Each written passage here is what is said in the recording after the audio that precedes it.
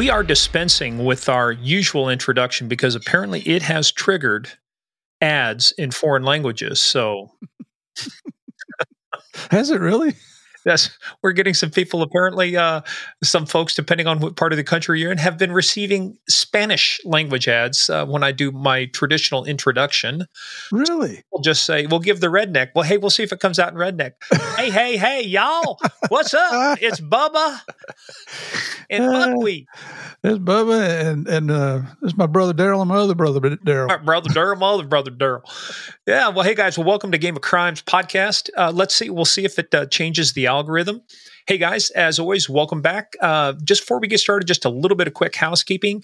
Head on over to Apple, Spotify, hit those 5 stars. We've been getting a lot of good comments. People are leaving some stuff. Spotify allows you to give comments on the episode. Guys, we really appreciate that. Also, head on over to our website, gameofcrimespodcast.com. We will have the book, when we talk about our guests, listed there as well, too. Go to our book page. We've got some fabulous books coming out and some fabulous guests. So gameofcrimespodcast.com. Follow us on that thing they call social media, at Game of Crimes on Twitter, Game of Crimes Podcast on Facebook and the Instagram. And also, check out our favorite mafia queen, Sandy Salvato, who runs the Game of Crimes fan page with a iron fist and velvet glove. Just go to facebook.com and just put in Game of Crimes fans, and you will be answer a couple quick questions, get admittance to the inner sanctum where all the good stuff happens. But you know where else good stuff happens, Murph? Where is that? Patreon.com/Game of Crimes. We've got some good stuff. I think we did a really good case of the month. We talked about the ambush killing of the deputy in Klinkenbrummer out in Los Angeles. And we talked about the escapee, which, by the way, Murph, so folks, they got to listen if you're not on there. But you were on the national news talking with Lawrence Jones about that. I was, and it's a very short interview, so don't get excited. But we're talking about the fugitive in Pennsylvania, because since then there's been 2 more in other states. Yeah, well, and we give you our thoughts about that one, but it had to be short because it was late at night, and Murph usually is asleep by that time. So they don't know that I got my pajama bottoms on underneath my shirt I'm wearing. I don't want to know. Hey, but guys, that's where the fun stuff happens. But and the other thing too, real quick, Murph, before we get into talking about one of our fun things, you will be appearing on CBS in a show. You can't talk about it yet. Oh, I can't talk about it yet? I just got picked up last night for a second episode. Well, then I will cut this part out. No, it's okay. I just don't name the show yet. Oh, don't name the show. So we can talk about it. We just can't talk about it. It's not sure when it's going to be released. Originally, they were saying fall, but now they're saying late winter, early spring. So okay, we'll see. We won't say. Is it okay to say CBS? You already did. Well, we can edit this out. Is it okay to leave it in? Yeah, it's fine. Okay. If it's not, I'll hear about it. I doubt that they listen to our podcast. But anyway. Hey, I'll tell you what, the crew, I gave them all business cards, and they're like, oh, we're going to listen to it tonight. So, all righty. Yeah. Well, we won't say anything, but just suffice it to say is that you will, if things work out, we'll be seeing you on the telly. It just shows you how hard they are for talent. Boy, are they. Let's hope that this writer strike resolves itself really soon in actors. Yeah. Wait a minute. No, because as long as it's unscripted, I'm making money. Yeah. Well, when they get to me and they're scraping the bottom of the barrel, that's when they'll solve the strike issue. But thank you for mentioning. Well, hey, no, it's good stuff because we want to take credit for making you into the star that you're about to be. So you got your training here. I think they felt sorry for the old hillbilly. Well, hey, speaking of feeling sorry for people, I'm going to tell you a story. But first, before we get into that, Murph, I have to ask you something. Yes. Well, I got to tell you something first. This is a show about crime. We talk about bad people doing bad things and bad people doing bad things to good people. We take the story seriously, but we never take ourselves serious. And what section of the show do we normally do, which we passed because 2 of the latest episodes dealt with 9/11 and the terrorist attack. So but we decided to bring it back. And so, So Murph, if we're going to talk about that, I have to ask you one question. And what is that question? Do you know what the question is? What time is it? What time is it? Do you know what time it is? It's time for Small Town Police Blotter. Hey, and this one I stole from A.G. Harris IV. He posted it on the Game of Crimes fan group. Hopefully you haven't read this story yet, have you? Probably not. Okay. Not unless Connie read it to you. I get that. Okay, she's been busy. Well, Murph, at first this is going to sound like, what's the big deal here, right? So Indiana State Police trooper was patrolling the area around Vincennes, Indiana, population 16,631. Salute. On Wednesday, this just happened recently. So during his patrol, they came across this guy, 51-year-old John McKee. He was driving a Jeep, right? Didn't seem like that was that big of a deal, but no lights, nothing. Pulled him over, right? So he pulled him over, showed signs of impairment, arrested him, took him to the hospital. This is going to shock you, Murph. They found marijuana and meth in his system. What's our number one rule? Don't do meth, kids. Don't do meth. So he says, so they charge him with operating a vehicle while intoxicated with a prior conviction. So now here's the fun part, though. Now they release the dash cam and the body cam footage. And it shows him pulling this guy over. And after pulling this over, the trooper tells him, you just can't drive these things down the road, right? So he conducts this test. That's when he fails him. They take him for a blood test. But this is where it gets really funny, Murph. Well, funny, I guess, right? No big deal that they arrested him in a Jeep, right? Okay. What's wrong with the Jeep? It's a Power Wheels Jeep. This dude is 51 years old in the middle of the night, driving a Power Wheels down the street, no reflection, no lights, says he's going to go get gas for his other vehicle, but there's no gas can there. So while he has thoughts of stardom, he says, I've been riding these Power Wheels for the last 9 months, and you're the only one that's taken me to jail. He said he may get even famous for this, but I guess one of the funniest parts too, Murph, is remember when you would arrest somebody for DUI or something, you'd have to tow their vehicle? Funniest part was calling a tow truck out to tow the Power Wheels. Was it his or did he steal it? I think it was his. They didn't say they charged him with theft, but because what got this started too? There was another little thread going on. Guy says, "You ever arrested anybody on a John Deere?" And they're showing like a little toy tractor. I said, "Well, yeah." Next up, I arrested a guy in a John Deere 4450. Guy, Friday night driving down the highway, no lights, in a big John Deere 4450. Remember his name too? It's like his 15th arrest for DUI. Oh, holy cow! That's way past felony level there. Well, they didn't have felonies back then, so it was just misdemeanors on top of misdemeanors. But they changed that. So anyway, hey. Wait a minute. What's a 4450? It's a big one, like a quad. Like a combine? Quad. No, it's a tractor. So you can pull up. It's got power takeoff shaft on it. Good farming implement. Got it. John Deere Green. All right. Hey, Murph, this next guy did not want to go to jail. Nobody ever does. But this guy gets the award, I'm telling you, for not wanting to go to jail. So he was an armed robbery suspect. This happened up in Vermont, somewhere near Burlington. Again, this just happened recently. Eric Edson was wanted on accusations of robbery of a store in Burlington. Actually, back in August 24th. It just happened recently. And assaulting 2 police officers. And stealing some stuff. So what happened is the police responded to a man passed out in a running vehicle that matched the description of one used in a robbery a week prior, right? So when they roused him, guess what he did? He fled at a high rate of speed. He assaulted both officers with the vehicle. So now we've got a manhunt going on, right? Uh-oh. So they find him. Guess what he did? What he did? He fled on foot. Then guess what he did? Got caught? No, he stole a bicycle. Oh. Then guess what he did? What? He stole a sailboat. Really? And while he's out on that sailboat, the Coast Guard goes to intercept him, and guess what he does? Jumps in the water. No, he hops in a kayak. Oh my gosh, you can't make this is an episode where you can't make this shit up. And then so he up by the Lamoille River, I believe, in Georgia, Vermont, about 21 miles away from Burlington, he landed the kayak, ran away, and then jumped into the river and swam to the southern shore, where he was finally arrested by troopers and game wardens. Oh my God! I mean, think about a sailboat. You got to know how to run one of those things to even get it just to get it out in the water. This is a guy that stole a car, fled on foot, stole a bicycle, stole a sailboat, stole a kayak, and then swam.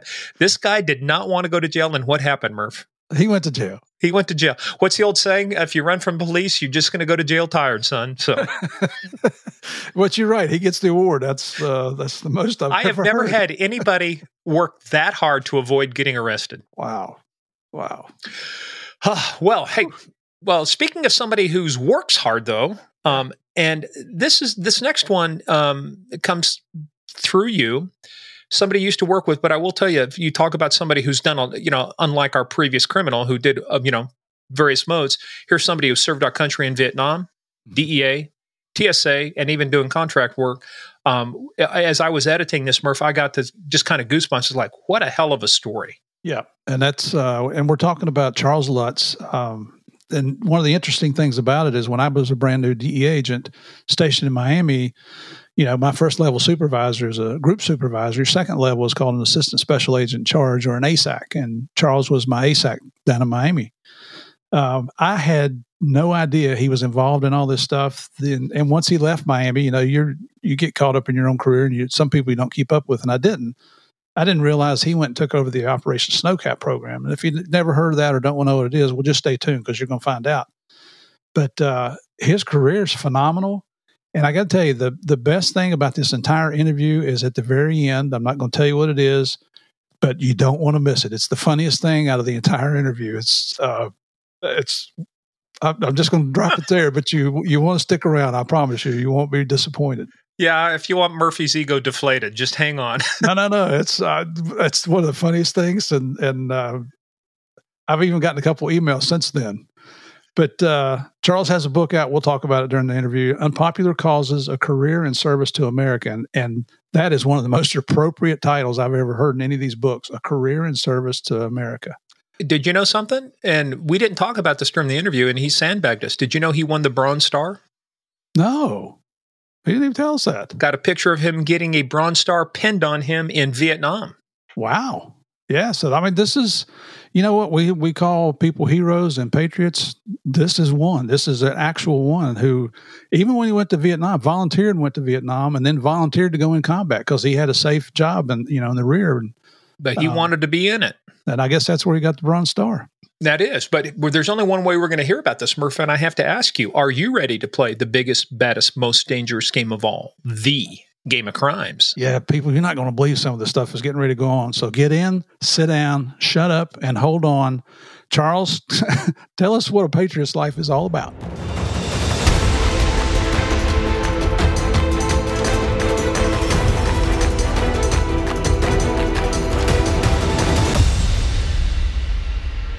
I'm not going to use my traditional greeting, Murph. I don't know if you've been catching up on the Facebook stuff, but every time I would use Spanish to introduce this, people were getting Spanish ads.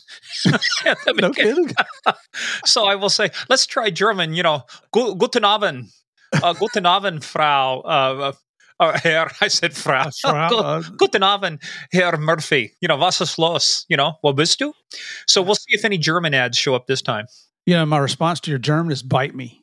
Bite me. Do you understand that one? Nine. I don't understand. So, hey, but anyway, look, guys, welcome back. We're going to dispense with the Spanish. Just see if it messes with the ads. And we have a special guest because this person has the dirt on Murph. He has decided to come clean. He is a whistleblower. He has filed protection under the Whistleblower Podcast Act. We have granted him whistleblower protection in order for him to tell the true story. So I'm going to let you take it from there. Hey, everybody. This is, most of you know about my background. I'm a career in law enforcement. And when I first joined DEA, my first posting was Miami. I got there in 1987, late 87. And, you go to your enforcement group, you meet your new supervisor, what we call a group supervisor. And then his boss is known as an assistant special agent in charge, or an ASAC. And Morgan and I have the honor of having my first ASAC in DEA on the show with us today, Charles Lutz. Charles, welcome, brother. It's good to see you here. Well, it's a pleasure to be on your podcast. And I have to say, when I first learned of it, I must have been living under a rock because it was just maybe 6 months ago. But since then, I've listened to a lot of your podcasts, and I have to say I'm very impressed.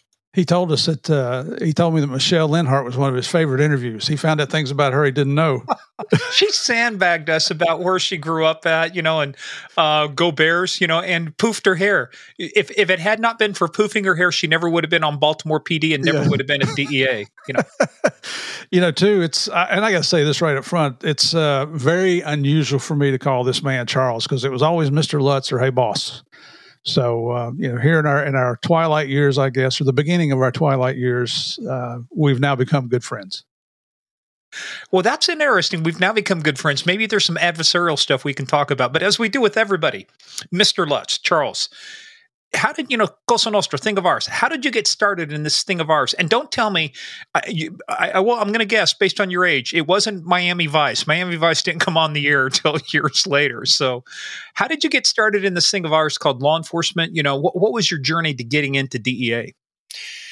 Well, actually, it kind of goes back to my Vietnam service. I was a graduate at Penn State University, and I was commissioned an intelligence officer, which I guess is kind of an oxymoron. Military intelligence, right? One of the great contradictions. And I was sent to Vietnam. Actually, it turned out to be a very good experience for me. People ask me, where did I grow up? And oftentimes I'll say Vietnam. In college, I was only responsible for myself and hadn't done a particularly good job at that. And here in Vietnam, I had men asking me, what do I do now, Lieutenant? And I could tell you grew up real fast. But I also enjoy, it's hard for some people to realize or understand, but I really enjoyed my tour of duty over there. And I was, for 6 months, I was an advisor to a Vietnamese Infantry Division intelligence unit. What year was that? That would have been 1968 to 69. I was there, but more in the first 6 months of 1969. Were you there during Tet? I came in just after the Tet Offensive. Okay. And the month before had been the deadliest for Americans of the entire war. So I obviously was a little bit nervous landing there at Benoit Air Base.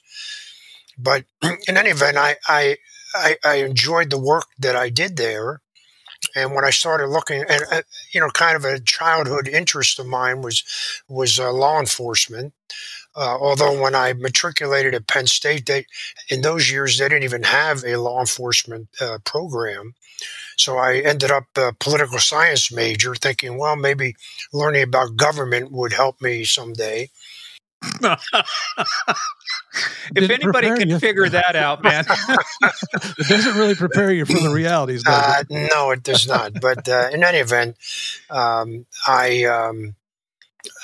was looking around at law enforcement agencies. Actually, I have to tell you the story. It's kind of funny because I had just gotten out of the service. I was sitting in a barber shop in Philadelphia, my hometown. And my barber, who I'd known for years, was asking me, well, now you got your college degree, Vietnam service, your military service out of the way. What are you going to do? And I said, well, I'm thinking about getting into law enforcement. And there's a guy sitting in a chair waiting his turn in the barber's chair. He says, excuse me. He said, I think you may be somebody we're looking for. And I looked at her, I said, well, who are you?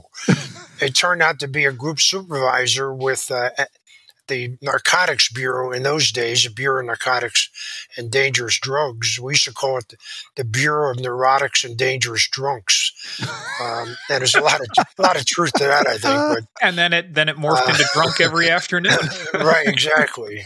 And so in any event, he told me, why don't you, we're hiring, which was the magic word back in those days. And so I went down to the Customs House, actually, where BNDD was located. And when they told me that 10% of their agents were stationed overseas, I thought, wow, this is exactly what I'd like to do, kind of focus my law enforcement career internationally. So I went home. I told my mother. She said, "You have to talk to your cousin Harry, who happened to be the deputy police commissioner in Philadelphia, who I really didn't know very well." But anyway, she made an appointment for me. I went down, and the first thing he said to me, he said, "Oh my God, don't get into narcotics. Too much corruption." I think he was talking about New York. Yeah. That was The Serpico problems they're time. having up there. Yeah, this was 69 at that time. And yeah, exactly. And or maybe he had some corruption closer to home. I don't know. But in any event, his best friend was Secret Service. He called him on the phone. He said, "Hey, I got a guy, just the kind of person you're looking for."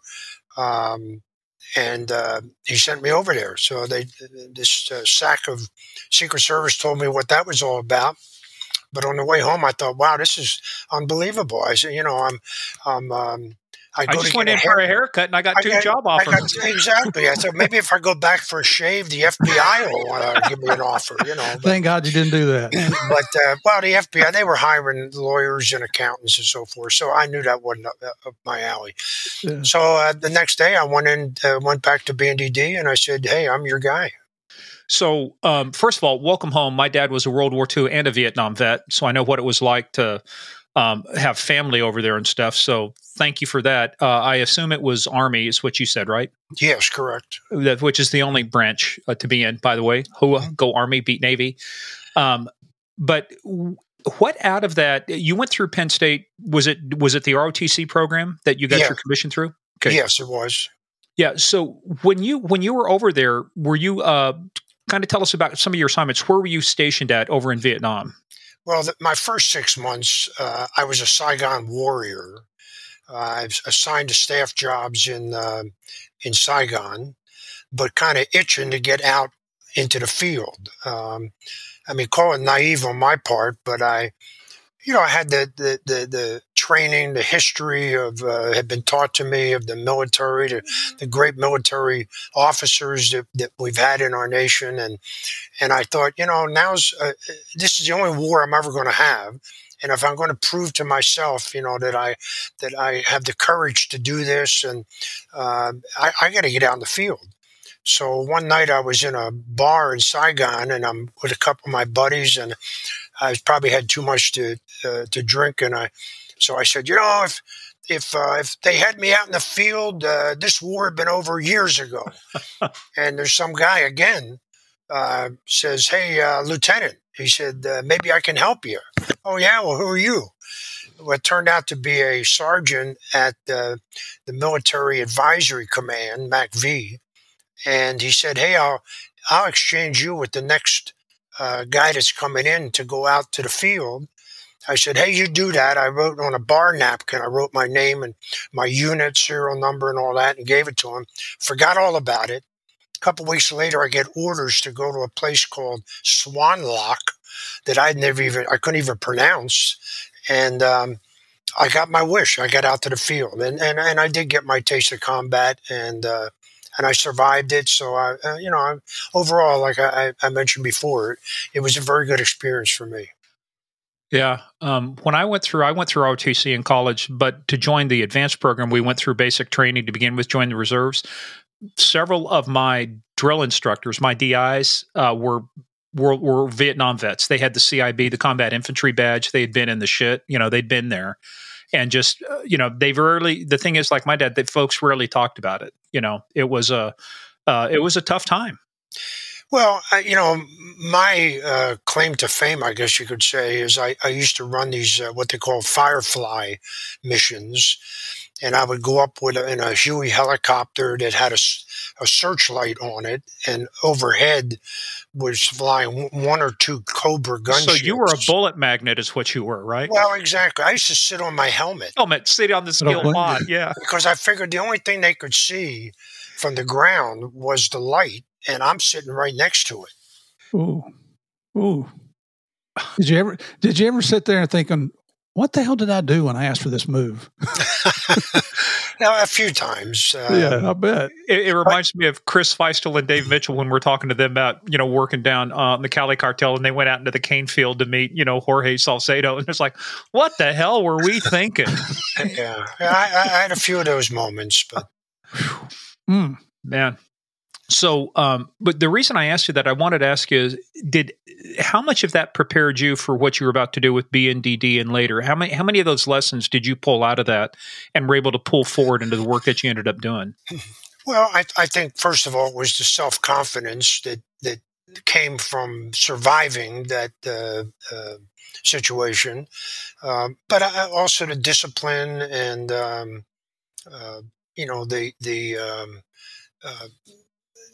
I think my military experience actually resulted in a lot of the assignments that I ended up getting throughout my career. Mm-hmm. And I'm sure there was some leadership involved in there, some leadership lessons. Well, I like to think so. Yeah. Mm-hmm. Hey, you're a good leader. I'll vouch for you. I worked for you. I was a good maker of leaders. I was the one that trained future leaders, because if they could deal with me, they could deal with anybody. Isn't that the truth? Oh my gosh! God bless those people that went through your class. Hey, wait till you see who was in my academy class and how they survived. But you like I said, you go through, you get your haircut, you get a couple job offers. So Secret Service, BNDD. And you were talking about making that decision. Let's talk about that. Which one appealed to you and why? Well, the BNDD was the overwhelming choice because of the overseas opportunity. I don't think there's any other federal agency, certainly not in that day, that had the presence overseas that BNDD, now DEA, has. And that was where I wanted my career to go. And I think it's still like that. I think DEA still has the largest footprint outside the United States of any federal law enforcement agency in the United States. Including the Bureau and other legats? Mm-hmm. Absolutely. Yeah, like when I was in Colombia, there were 2 legats. We had, I think back then we had 23 agents in Colombia. And now they do have the Resolution 6 agents down in Mexico, which is beefed up, and I'm sure they've beefed up some of their other posts, but DEA still has the largest footprint. Wow. Well, we know they only needed 2 to fight the war on drugs in Colombia, you and JP. So that's it. It's all over. Of course, BNDD had a novel idea that you had to learn how to be a criminal investigator before you could go overseas and help foreign police be drug investigators. So I started out in Philadelphia, and the first opportunity I got, I applied for an overseas position. So give us an example of kind of back in those days. What were the kind of cases you were working in Philly? Because, we actually had Pete Charette on. We were talking about the French Connection. We've talked about other folks. What kind of case, what was the main focus of BNDD, in that, which I guess would now be the early 70s, right? Is when you started? Yes, exactly. And, President Nixon had his, at least the media called it, his war on drugs. It was actually a heroin epidemic back in those days. And Philadelphia, that's what we targeted, was heroin. And, of course, undercover was essential. I guess it's, they call drug cases victimless crimes. Certainly, there are a lot of victims, but it's called that because not many drug dealers are going to call the cops on themselves, and the users certainly don't call the cops on their suppliers. Mm-hmm. So in narcotics work, at least in those days, now there's a lot of technology involved that we didn't have in those days. In our day, you worked undercover. In effect, you had the crook commit the crime in front of you and then complain to a jury that he broke the law. No better evidence than having a law enforcement officer testifying to the facts. But I have to say, I did a lot of, I tried to do a lot of undercover work. I was not very successful initially. Why? Well, I guess some people are much better at it than others. It's like acting, and some people it just comes naturally, and others have to work at it. I had to work at it, and Well, how and, many and years have you acted like you like Murph? I mean, there's some good acting right there. He deserves a cameo, an Emmy, Oscar, cameo, and an Emmy for the cameo. Yeah, there you go.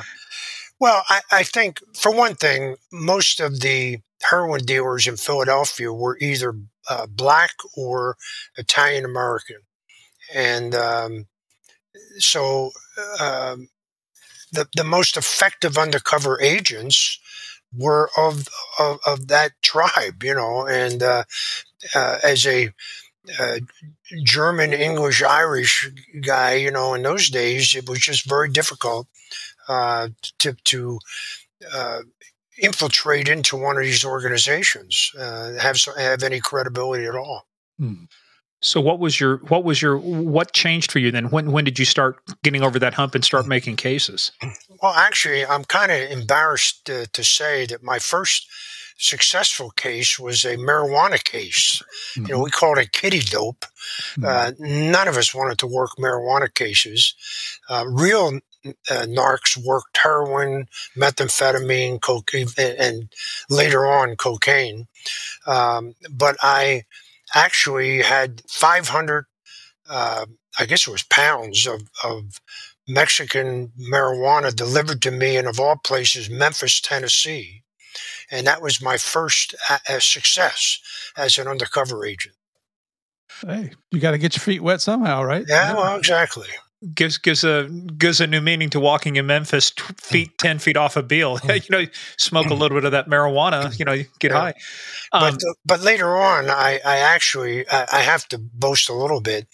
I had an informant that introduced me to a Colombian national who sold me the first kilogram of cocaine ever purchased undercover in Philadelphia. There you go. Wow. That kind of, again, built my confidence. Yep.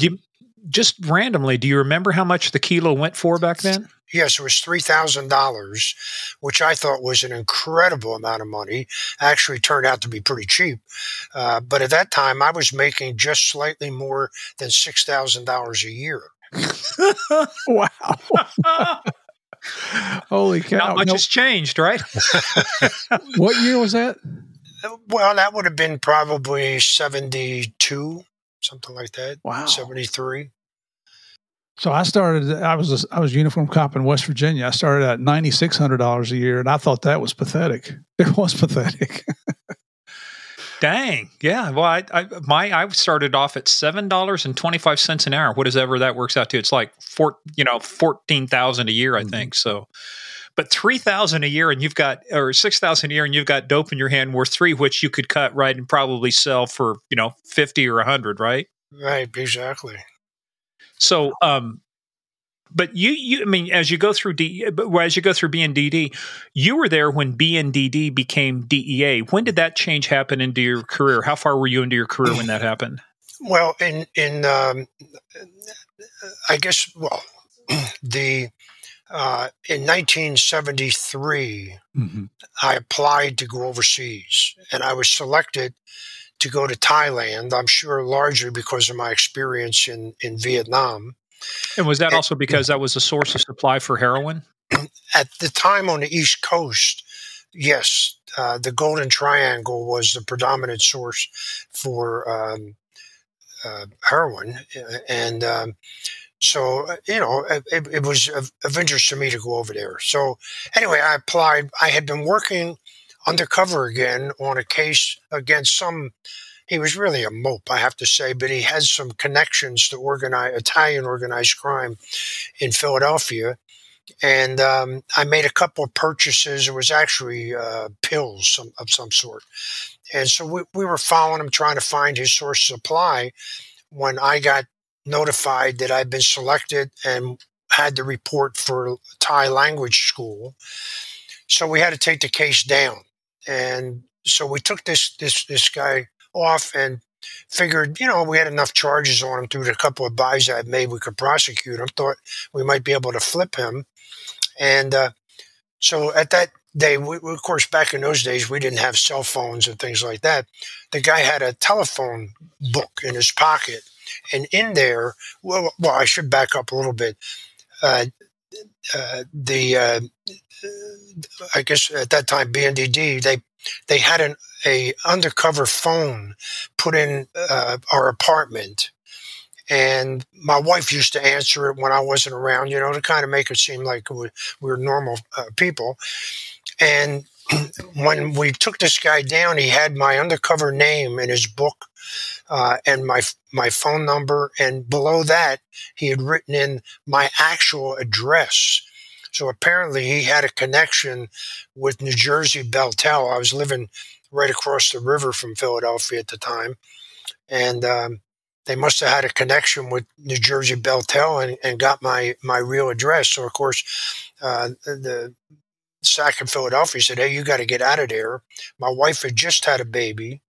But the timing was good in the sense that I was headed for language school anyway. So I left Joy, my wife, with her mother and went down to Thai language school. Well, it was while I was down there that I guess Executive Order 1 created the Drug Enforcement Administration. The idea was to stop the bickering between Customs and BNDD. It didn't work. It didn't work because they never defined, in my view, they never defined the border. So without having done that, Customs, DEA ended up with everything domestically and internationally, but because the border wasn't defined, Customs would stretch it down to, say, Colombia to bring back cocaine to the border. And then once they got it on the border, they would stretch it to the Midwest to deliver it to some guy and knock him off. So they were, and so the bickering never ended. But anyway, to this day, it's still ongoing. Yeah. But DEA was created. By that time, I have to say I was a GS-11 agent, and GS-12 was the journeyman level. And I went to language school as an 11, and my supervisor, a guy named John Wilder, tremendous fella, he had the say as to whether I was going to be promoted or not. And I figured, well, that's not going to happen because he's going to give that to somebody who's working for him. I'm leaving. I'm gone. Well, he promoted me, and that got me to Bangkok as a journeyman. And I happened to end up being one of the senior agents in Bangkok when they came out with a senior position, GS-13 level. So I got that. So here I am, with barely, 5-6 years on the job, and I'm a GS-13 senior agent. So that all worked out very well for me. Now you're up to like $7,500 a year, right? Yeah. Woo, we're rolling in the dough. Yeah, exactly. Charles, you mentioned a while ago the Golden Triangle. Can you tell our listeners what countries comprise that? Well, it's northern Thailand, northern Laos, and basically the Shan state of Burma, which is now Myanmar. Myanmar, yeah. And they, at that time, were producing the majority of the opium poppy in the world, from which the opium is extracted and then chemically transformed into morphine and heroin. Yeah. Hey, where'd you go through language school at? Where'd they send you to? At the Foreign Institute of State Department in Roslyn? Roslyn, Virginia, yes. Yeah. Woohoo. Woohoo, yeah. A lot of good stuff goes through there. Yeah, it was a good school. Yeah. When I went through Spanish school there, the guys that were learning to speak Thai, You remember Joe Reagan? I don't know if you remember him or not on the job. I don't. He was going through the Thai language school, and we were probably, Spanish was 6 months. I think his was 9 months. And we were probably at month 3 or 4. And he got excited one day because we're going on the train heading back to our apartments. And he's like, hey, I can finally say my name. Well, it's true. Thai was very difficult for a lot of us. And the problem is, that, first of all, there's no connection to with any English. romantic language with English or Spanish or whatever. And it's a tonal language, which is something that you just you grow up hearing. The young Thai hears the tones and understands it. For example, the word ma, depending on the tone, means either come, doctor, or horse. It's very much like Vietnamese. We had a big Vietnamese community when I was a trooper because of the beef plants and other stuff. And it was like one of the folks we worked with had basically fluent in Vietnamese, but it took him years. But to your point, yeah, one word, depending on the diphthong, the voice inflection, could mean 5, 10 different things. All I remembered how to say was Bang Lai, and that was driver's license. That was the one phrase I figured out. So, but man, that's got to be tough. Like I said, it's not like, like you say, if you knew Spanish, you could pick up some Italian, or things like that, vice versa. But that is so tough. So when you got out, how, you go to Bangkok. So how's it taking the family over there? You're new father, got kids, heading over there. What's it like to go to your first foreign country? Well, we went over there. My wife, we look back on it now. We say, how in the world could we have taken the first grandchild of either of our parents away from them, halfway around the world, to a place they probably never had heard of before? So it was difficult for my wife, but she never complained.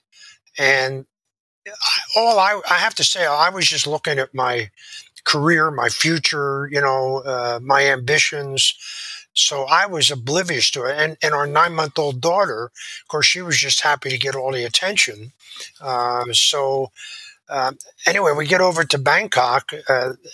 We were put in a beautiful luxury hotel suite. And in fact, our daughter took her first steps in the hallway at that hotel. But the first morning, now this is after 9 months of Thai language training. And about what year is this? This would have been 1970, January 74. And the Vietnam War is still going on for like another year. Well, it is, but it's kind of winding down, right? Combat troops have been pulled out by then. So anyway, I had to get to the American embassy, and I didn't want to take a embassy limo because it was expensive.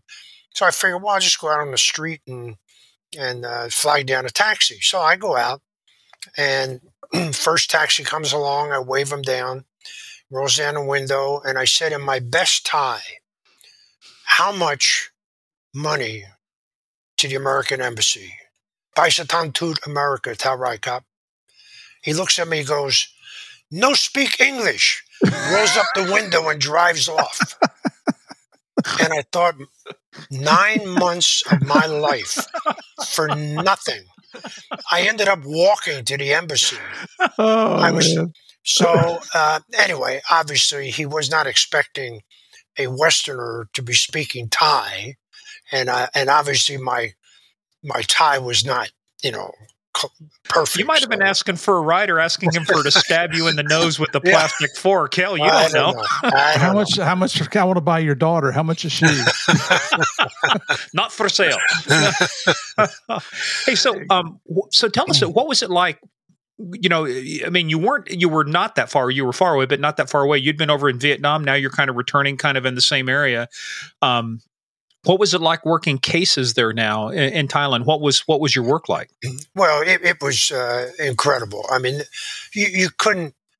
I mean, you could go to any cab driver in Bangkok and have him take you somewhere to buy a kilo of heroin. The heroin was selling for about 5,000 a kilo. It was. We were just falling over cases, but in fact. The first case I worked on, my senior partner that I was assigned to is a guy named Bud Schoaf. And Bud had a case going at a hotel in Bangkok. He had an informant who there was a German lady and a fella from Washington State, Seattle, who were there to pick up heroin from Bud's informant. So they were in a hotel room in Bangkok. I went in and kind of ran the command center in another room in the hotel. And but it kind of turned everything I had learned in Philadelphia and in basic training on its head, because, we were always taught you go for the source of supply. You work your way up. You buy some dope from a dealer. You try and flip him to get him to introduce you to his source, and flip that source to get up the next rung in the ladder. Well, in Bangkok, the whole idea wasn't to go after the source, because they were everywhere. The idea was to work it downstream. For example, these two people are there to buy heroin. Well, we wanted to find out who they were delivering it to in the States. So it kind of reversed the process.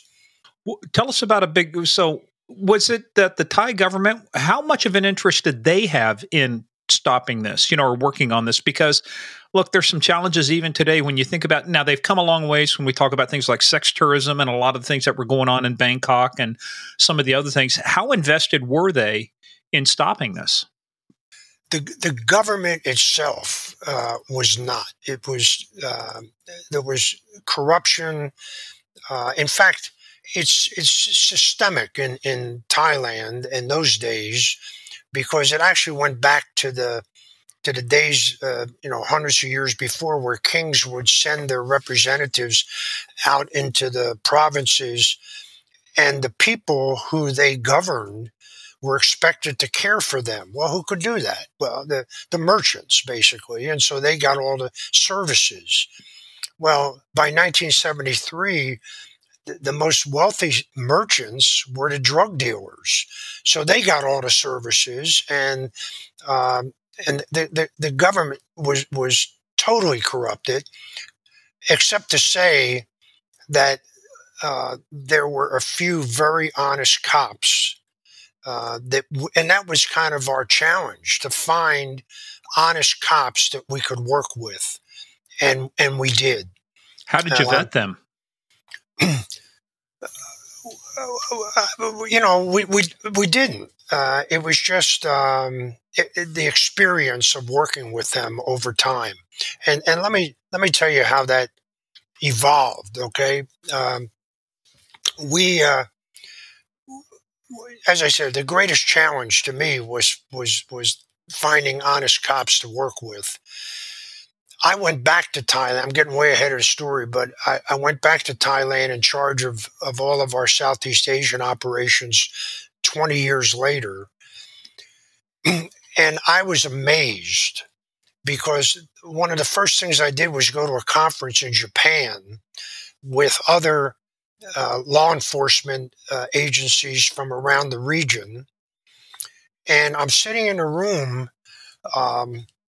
and the Japanese, the South Koreans, the Malay, they're all, every time a question would come up, they would turn to the Thai and say, what would you do? What should we do? And I thought, this is truly amazing, and an example of what can happen with, in this case, DEA, working hand in glove with these officers throughout their career. We were able to change the whole environment there to one of corruption to respect by other nations. It's amazing. I know one country that wasn't at your conference, North Korea. Well, that's true. Or China. Or China. Yeah. Hey, well, so we'll get into that, but that kind of begs the question. I mean, you have been to many different places. Let's not get too far ahead, but let's talk about, just real quickly, kind of bookend it. How many different countries did you work in during your time with DEA?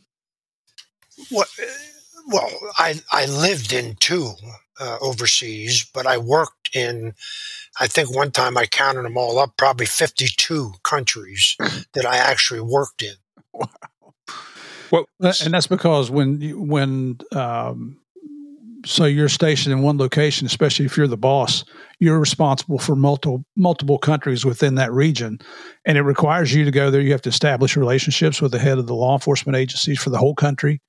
I mean, these are some very, very high level meetings that you're expected to initiate and cultivate. Well, I lived in Thailand twice, a total of about almost 8 years. I was in the Middle East, and Joy, unbelievably, had our 2 young daughters by then with her, and I had acquired a regional responsibility.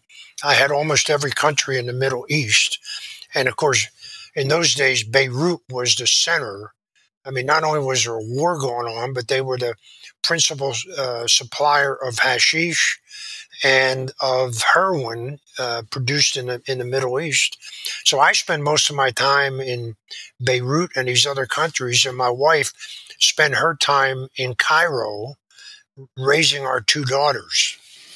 Yeah, we're going to give some special recognition to Joy at the end of this interview because she put up with all of our wives put up with a lot of crap for what allows us to do our jobs. So, what year were you over there in Egypt? When would you have been? And because I'm thinking about, were you there during the time? I think it was '83 when they had the Marine barracks bombing.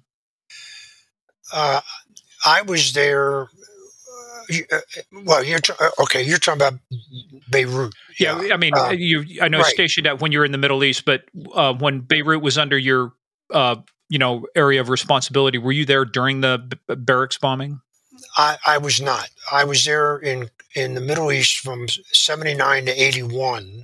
Oh, a couple years beforehand. Yeah, okay. But shortly after I got to Egypt is when the Iranians took our Americans hostage in Tehran, and the Ayatollah was calling for all of the Muslims to rise up and slay the Americans. So this was not a great time to be living as an American in a Middle Eastern country. Although I learned later that, and we didn't know much about Islam. So we didn't know that, for example, the Egyptians are Sunni, I guess, and they do everything in Shia, and they don't agree on anything. So the fact that the Ayatollah is calling for Americans to be slayed is not something that resonated with the Egyptians. We didn't know that at the time. It was very tense. Did you have any issues with your personal security during that time over there because of that? Well, one funny incident, wasn't funny at the time, but of course, in our house, we lived in a community called Madi, which is a suburb of Cairo.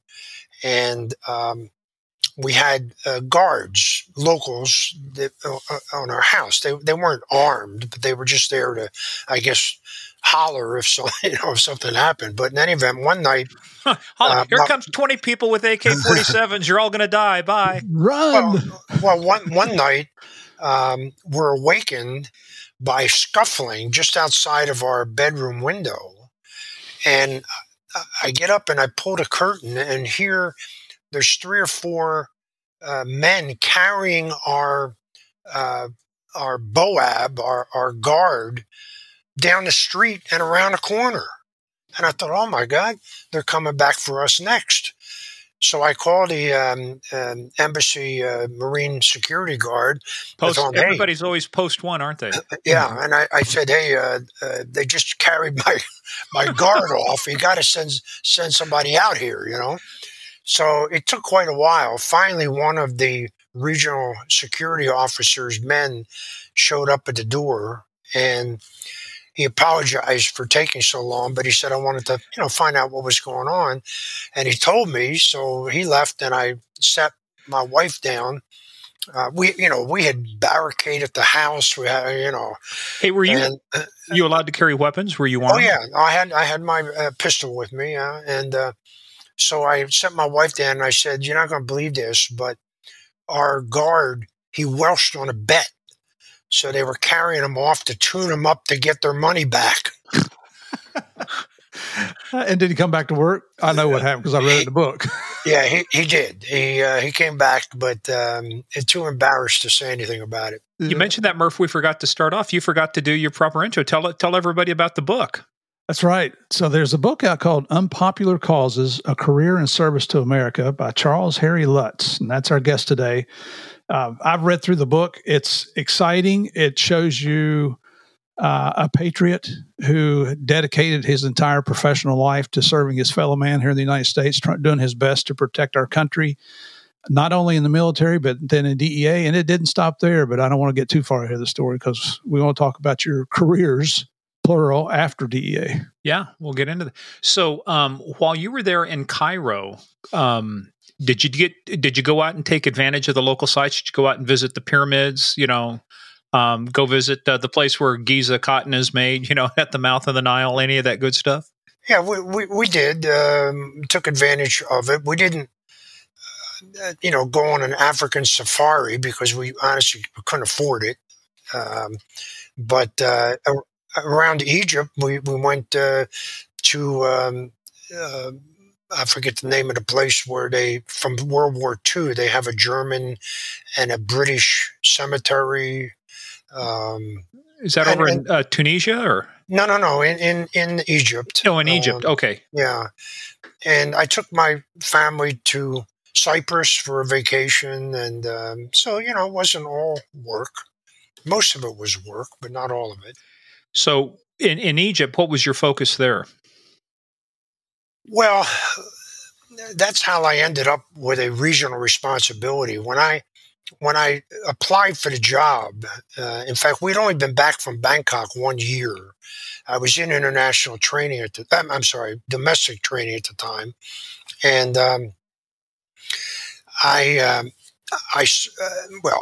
should go back and tell you that in Bangkok, I was very fortunate. I had a couple of occasions that got recognition, Attorney General's Award, presidential citation, that sort of thing. So the administrator, Peter Benzinger, knew who I was.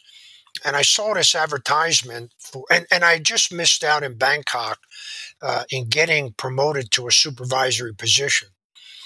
And so I saw this ad for the agent in charge in Cairo, and I didn't realize at the time that the agent there had been basically restricted to Egypt. The ambassador didn't want him there, didn't want a DEA office, and convinced as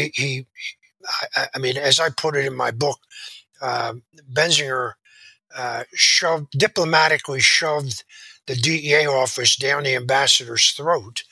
And the ambassador, his one demand was that if there's not enough for him to do in Egypt, then he didn't belong there. So they agreed he would just stay there. Well, I got there and there was nothing to do. Egypt is a drug-consuming country. Methamphetamine was a problem. It had been introduced by the British to the workers of the Aswan Dam, so that was a huge problem. And they also produced some opium, but it was all consumed domestically. The big drug of abuse was hashish, and that all came from Lebanon and was consumed, of course, in Egypt. So there's really nothing to do other than some hash cases of boats bringing in, or camels, bringing in hashish. And I didn't want to spend 2 years of my life doing that. I just made a bust today. We took a camel down with 4 kilos of hash on it. Yeah. So, being overseas to me meant protecting our own country. We were working with these nations, law enforcement authorities, helping them to help us.